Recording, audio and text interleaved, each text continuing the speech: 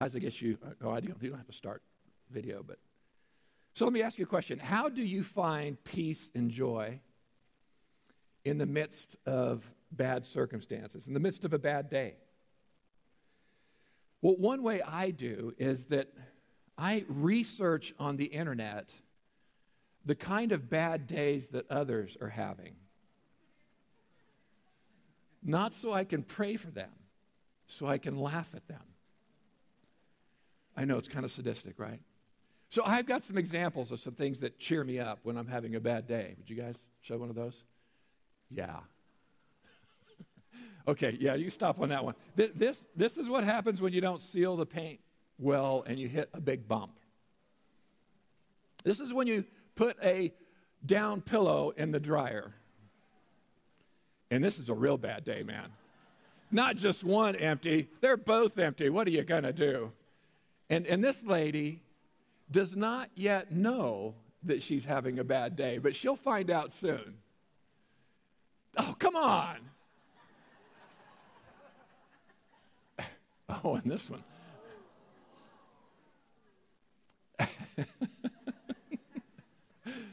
Oh, how about this? Guys can slow down a little bit, maybe. Yeah, that's a bad day. Oh, we're going to stop on this one here. Take a look. Figure it out. Figure out what happened. Guys, you can stop. You can stop. Yeah, you can stop. Well, anyways, are you not in a better mood than you were 2 minutes ago? No matter what was going on in your life when you came in here, you're smiling now, right? You're going, I'm glad I'm not them. Especially that toothpaste. Oh, my gosh. The only thing worse than that would be Preparation H.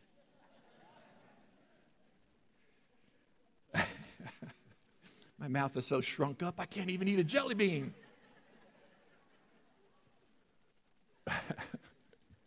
Well, we're on day 2 of 3 days that change everything.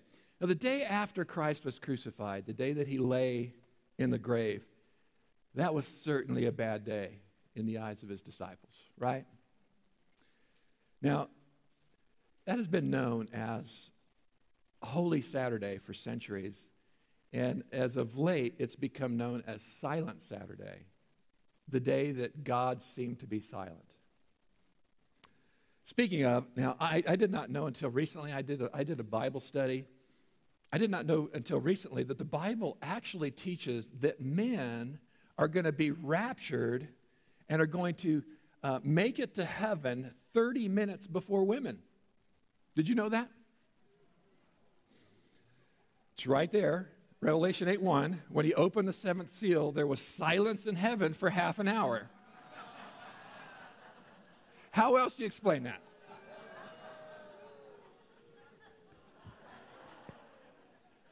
Okay, let's go on. I'm in trouble now. Yeah, we have a bad habit of glossing over Saturday of Holy Week like it's unimportant. But is there something that we can learn? Is there something that can change our lives in the day that Jesus' body lay in the grave? And the answer is yes. Let's look at what happened on that Saturday. And first, let's look at what happened leading up to Saturday.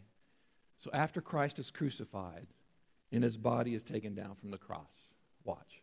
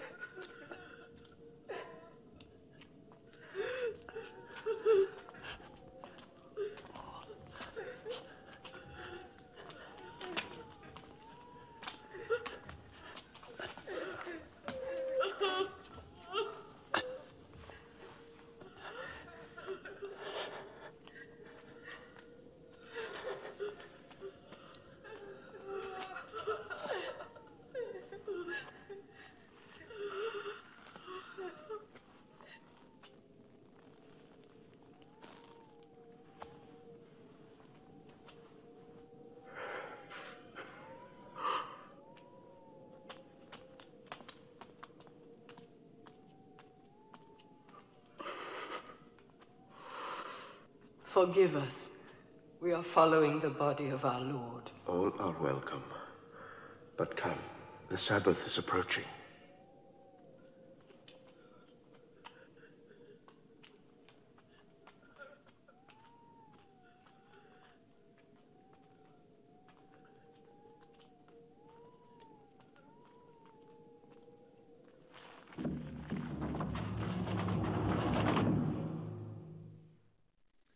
Just imagine what it was like for those that loved, believed in, and followed Jesus when that stone was rolled over the entrance to that tomb. Not only filled that tomb with darkness, it filled their whole world with darkness. So on Saturday, Jesus is dead and buried. Normally, the body of a person that dies by crucifixion is not given a dignified burial. In fact, his body just thrown into an open grave on the tops of the bodies of other executed criminals and just left there to rot and to be eaten by scavengers. But instead of that, a secret disciple of Christ's and a wealthy man named Joseph of Arimathea very likely offered a substantial bribe to the Roman governor Pontius Pilate and was granted permission to take and to bury Jesus' body in his own tomb. John 19 talks about that. When Joseph came and took away his body, Nicodemus, who had first come to him at night, also came, bringing a mixture of myrrh and aloes, weighing about 100 Roman pounds.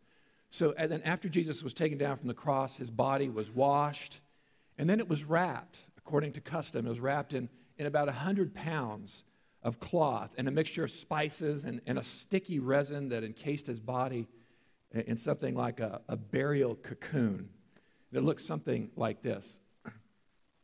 The only inaccuracy there is that his head would not have been wrapped. Instead, it would be loosely covered by a 4x4 square of linen cloth called a sudarion.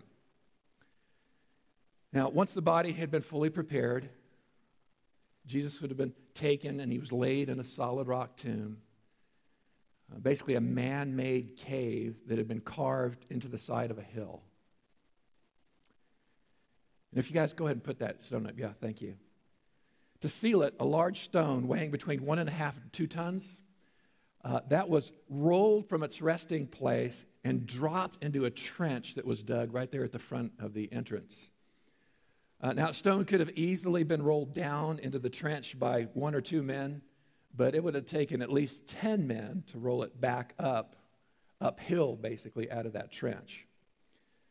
Now, to further ensure that Jesus' body would be undisturbed, there were more precautions that were taken. Matthew 27 talks about that. It says, on Saturday, the chief priests and Pharisees went to Pilate. Sir, they said, we remember that while he was still alive, that deceiver said, after 3 days, I will rise again. So give the order for the tomb to be made secure until the 3rd day. Otherwise, his disciples may come and steal the body and tell the people that he'd been raised from the dead. And this last deception will be worse than the first. Take a guard, Pilate answered. Go and make the tomb as secure as you know how. So they went and made the tomb secure by putting a seal on the stone and posting the guard. Now, if you guys would put that next one up, that next slide up. Yeah, thank you. So at their request, Pilate gives the Jewish leaders a guard of Roman soldiers to the tomb. And the first thing that they would have done is they would have secured that stone by placing rope around it and putting the Roman seal on that. And to break the Roman seal was a crime punishable by crucifixion. Now, years ago, there was a movie that came out with Jeremy Irons called Risen. Do any of y'all remember that? Did any of y'all see that? Not a lot. Well, I'd recommend that you rent that movie. It was actually a very good movie about Rome's attempt to squash Christianity just shortly after the resurrection of Christ. Now, although it was a good movie, the depiction of the Roman soldiers guarding the tomb was horrible. It was not accurate in the least. In the movie, the tomb is guarded basically by 2 wimps. 2 guys who are wasted on whatever fermented beverage was on sale at the local Walgreens at the time. But in reality, the Roman guard consisted of between 4 and 16 soldiers. And according to historians, a Roman guard could defend a city gate against 100 enemy soldiers. So you get the picture. These guys were not wimps. These guys were the elite. They were a team of Chuck Norrises. These were the Navy SEALs of the Roman military. In other words, these were Aggies, not Lobos. Oh, I'm getting more and more in trouble here. But some of you are happy. It was forbidden for a Roman soldier on guard to drink alcoholic beverage. Also, it is for a Roman soldier to fail at his duty because of cowardice or negligence. And included, if he fell asleep on duty, that would mean the death penalty. And listen to this. He would be put to death by being burned alive using his own clothing and armor as kindling to light the fire, to make an example out of him. And if that was not bad enough, if a single member of the guard fell asleep while on duty, not only was he subject to death, so was the whole rest of the guard. Which means that every member of the guard came to work with a case of Red Bull and a cattle prod. I'm not going to sleep, and neither are you, man. So to summarize, on Saturday, the disciples and really the whole world knew that the Jesus movement was done. It was over. Christ's body lay lifeless in that solid rock, well-guarded tomb. It would take a miracle for his body to be removed from that tomb. Well, number two, on Saturday, Jesus' disciples are scattered and defeated.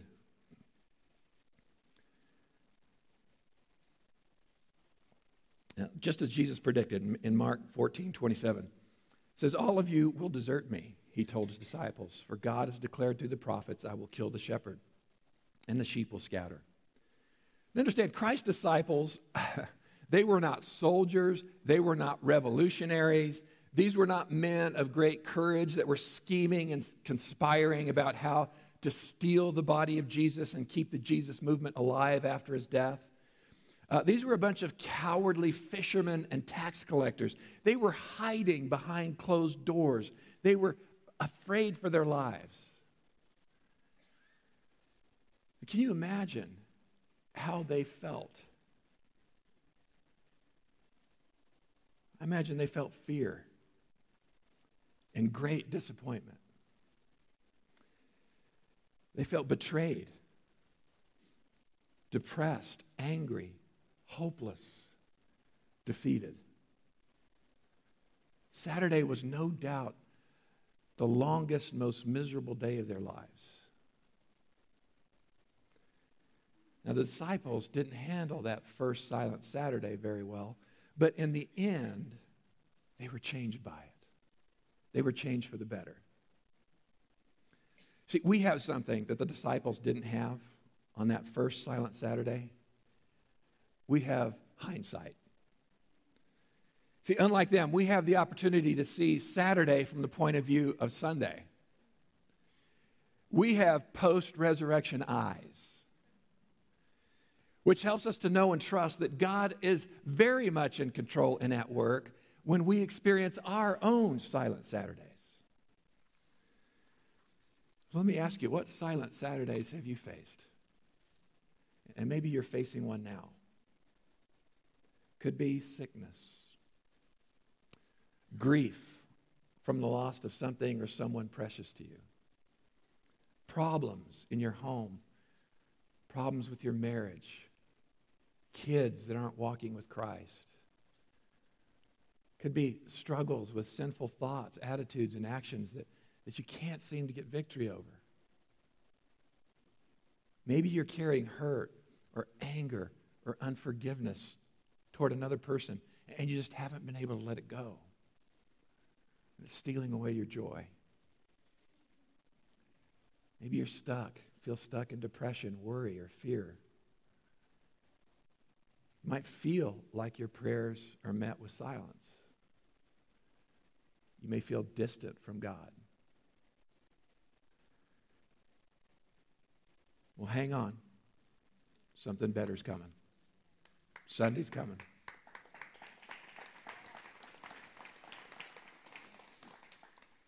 Now, I've had my own silent Saturdays, and many times I didn't do even as well as the disciples did. But seeing how it all turned out for them gives me hope for what God is doing and can do in my life.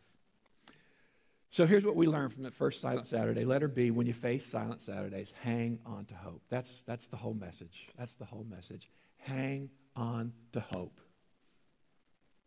Isaiah 40:31 says this. Read it out loud with me. Those who hope in the Lord will renew their strength. Those that hope in the Lord will renew what? Their strength. You know, hope, I believe, is really the first step toward experiencing victory.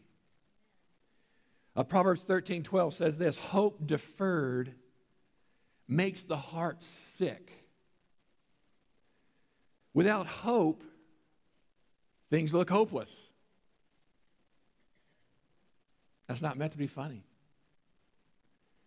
Satan knows that if he can steal your hope, he can steal your strength, your energy, your enthusiasm, your joy, peace, your sense of purpose, your vision. He can throw up a roadblock to you experiencing the abundant life that God desires for you. All again, if he can steal your hope. So what is hope? And we've talked about this 1,000 times before. We're going to talk about it 1,000 times more until Jesus comes back. Now, we think of hope as nothing more than just wishful thinking. We say things all the time, I hope this, I hope that really have no chance of coming to pass. Take more than a miracle. We say things like, I hope the wind doesn't blow in Las Cruces this spring. That ain't going to happen. I hope the road construction on Valley ends soon. How many of you all hope for that? We better pray and fast. I hope that someday they will make some stylish Birkenstocks. Ain't gonna happen. Now, if you remember, even if you don't, listen, hope is believing with absolute certainty that good is coming to you, that good is coming for us, because we know that our God is good all the time, and he has good plans for us. I'm going to say that again. Hope is believing with absolute certainty that good is coming your way, because you know that God is good all the time, and his plans for you are what? His plans for you are good. My two favorite scriptures about hope are Jeremiah 29:11 and Romans 8:28. Let's look at Jeremiah 29:11. Prophet Jeremiah here is actually ministering to the Jewish people during a very, very difficult time in their history. And it's also a time in which they're not walking with the Lord. They're in disobedience. They're in rebellion against God. And in the midst of this, God gives them this promise through the prophet Jeremiah. Jeremiah 29:11. Let's read it out loud together. I know what I am planning for you, says the Lord.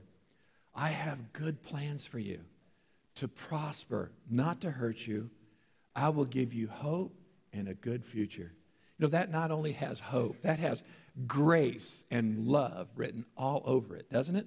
Despite their rebellion, God still desires to bless them. And he still has good plans for them.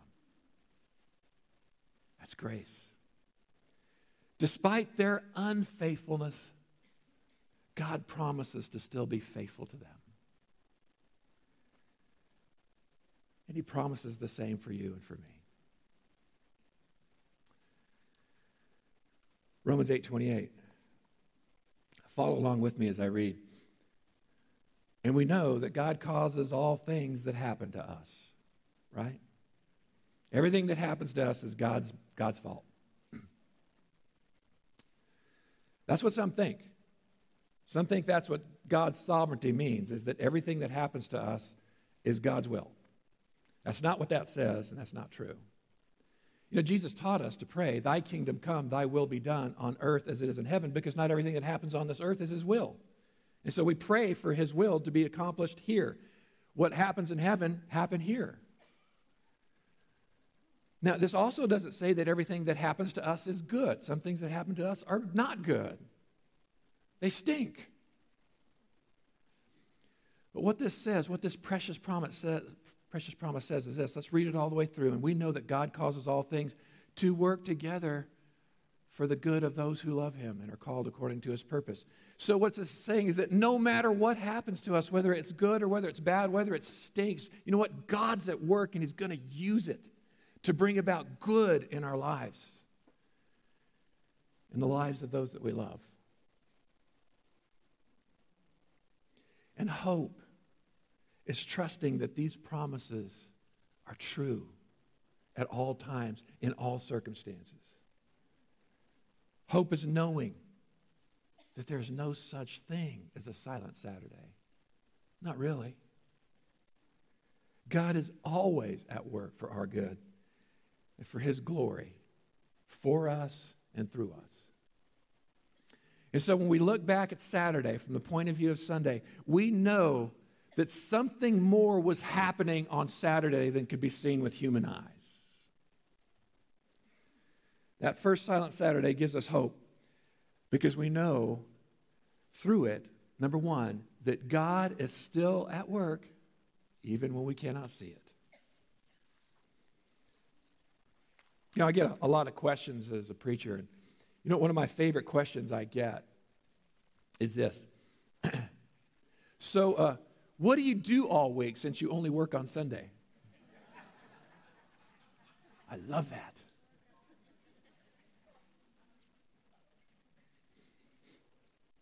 There were 3 boys who were bragging to each other about their dads. First boy says, my dad's a dentist. He works on someone's teeth for an hour and he gets $1,000. Second boy says, that's nothing. My dad's a doctor. He does surgery on somebody for an hour and he gets $10,000. Third boy says, that's nothing. My dad's a pastor. He preaches for an hour and it takes 8 people to collect all the money that he gets. And that is why I only have to work 1 day a week.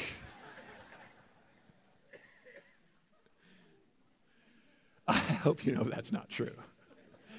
Preachers and all church staff are at work even when you can't see it. Although Jesus' body was in the tomb on Saturday, that doesn't mean he was taking the day off. He was at work. Boy, was he at work. What was he doing on Saturday? The Apostles' Creed is a summary of belief that most Christian churches hold to. And in it, it says this. It says, Christ was crucified, died, and was buried. He descended into hell. And on the 3rd day, he rose again. Which largely comes from Ephesians 4, which says this. Now, what can this, he ascended, mean, but that he had previously descended from the heights of heaven into the depths, the lower parts of the earth, which can also be referred to as the place of the dead, which also can be referred to as Hades, which also can be referred to as hell. So what did he do there? Here are some verses that give us a hint. 1 Peter 3:19 says that after Christ died, he went and preached to the spirits in prison. That is, Christ preached the gospel. He preached the fulfillment of God's promise for those who were looking for his coming before the cross. He came to announce that their forgiveness of sin had been won and they were free from the power of death. And Hebrews 2:14 says Jesus took on flesh and blood. He did this so that by dying, he would destroy the one who had the power over death, that is the devil. So who had the power of death? Who had the power of death? What does it say? The devil. Well, now look at what Revelation 1:18 says. Jesus speaking, I am the living one. I was dead, but look, I am alive forever and ever. And because of my death and resurrection, because I defeated death and the devil, he says, I hold the keys to death and hell.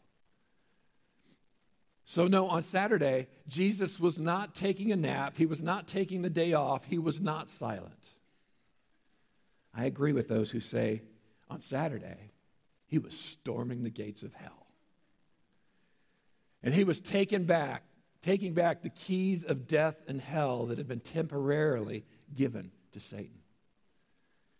As one contemporary theologian said, on Saturday, Jesus invades hell, declaring the victory of the cross to the righteous dead, smashing the chains, blasting open the prison doors, and leading them into paradise.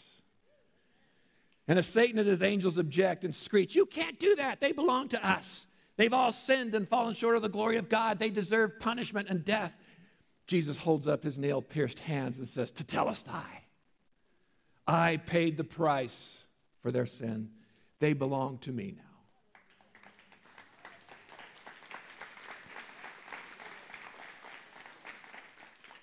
Take a hike, devil. Hasta la vista, baby. And see you at the apocalypse. On that day that the disciples thought Jesus was dead and God was silent, he was at work accomplishing incredible things for them and for others of eternal significance. Remember that. When God appears to be silent, when he appears to be distant, he's not.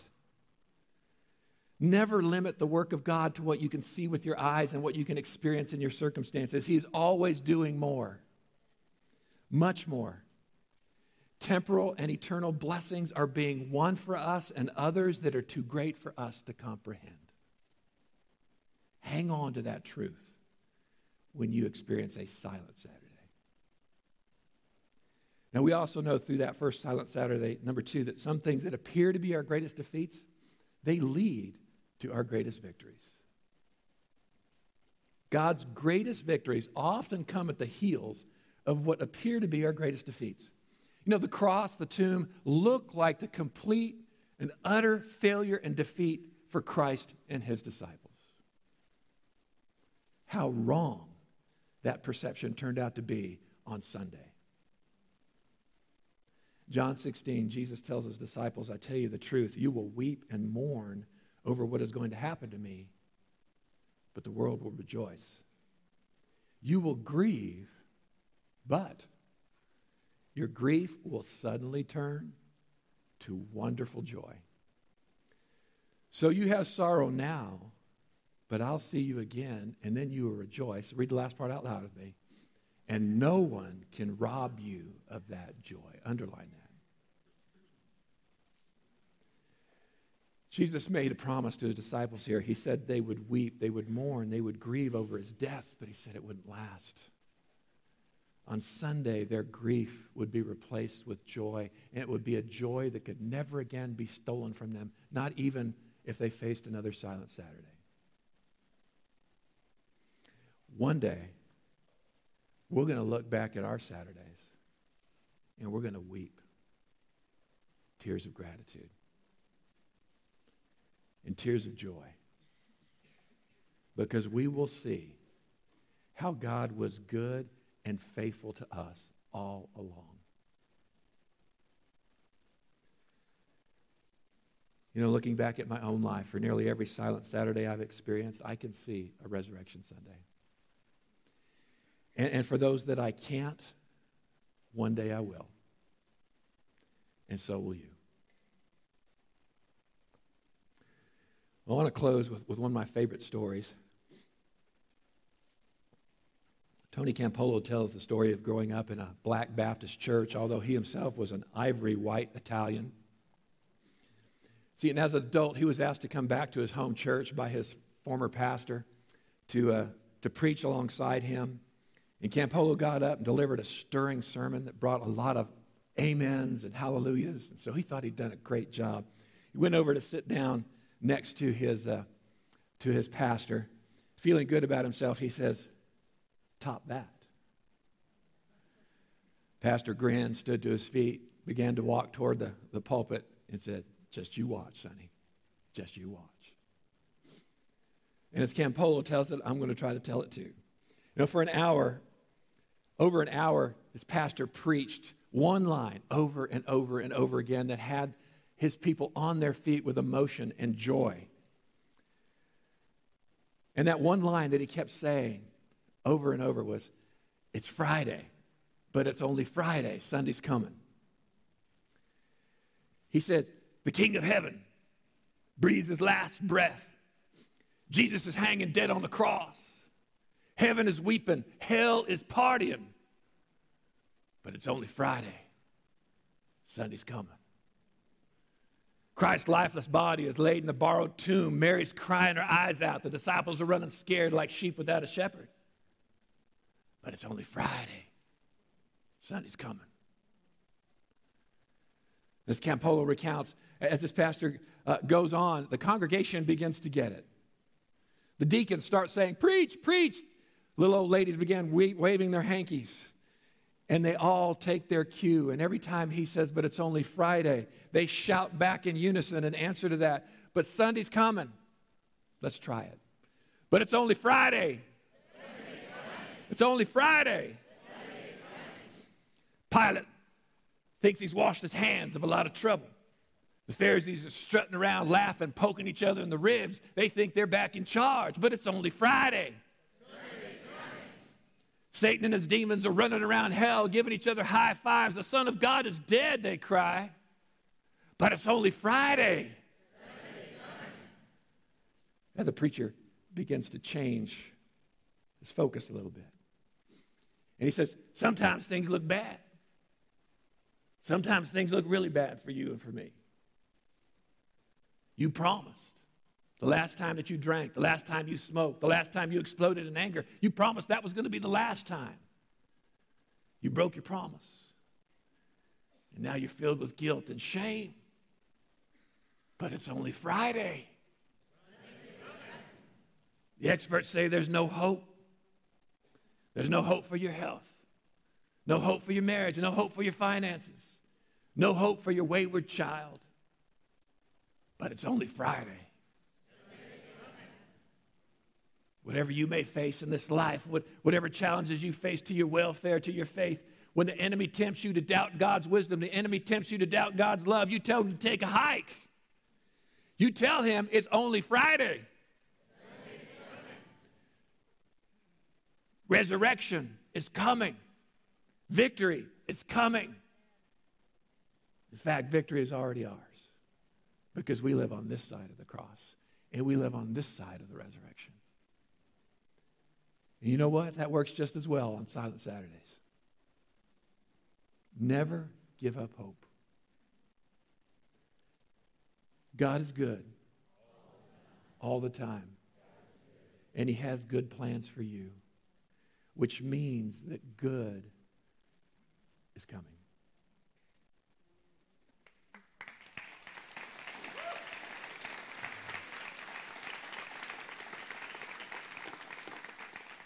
And remember, it's only Saturday. Amen. Let's pray.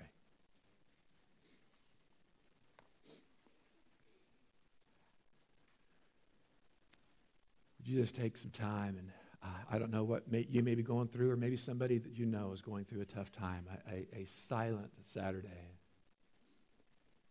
And just take some time, first of all, to just let the Holy Spirit well hope up within you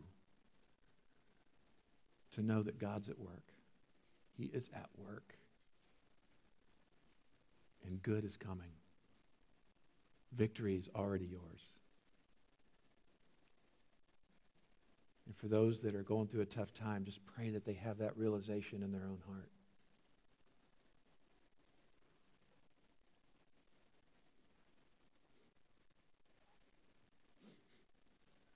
Lord Jesus, we thank you. We give you praise for that Saturday and the lessons that we learned. And we will not give up hope. We trust that you are good. We trust that your plans are good and that you're always at work for our good.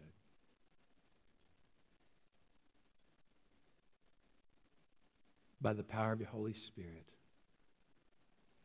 we choose to stand in hope.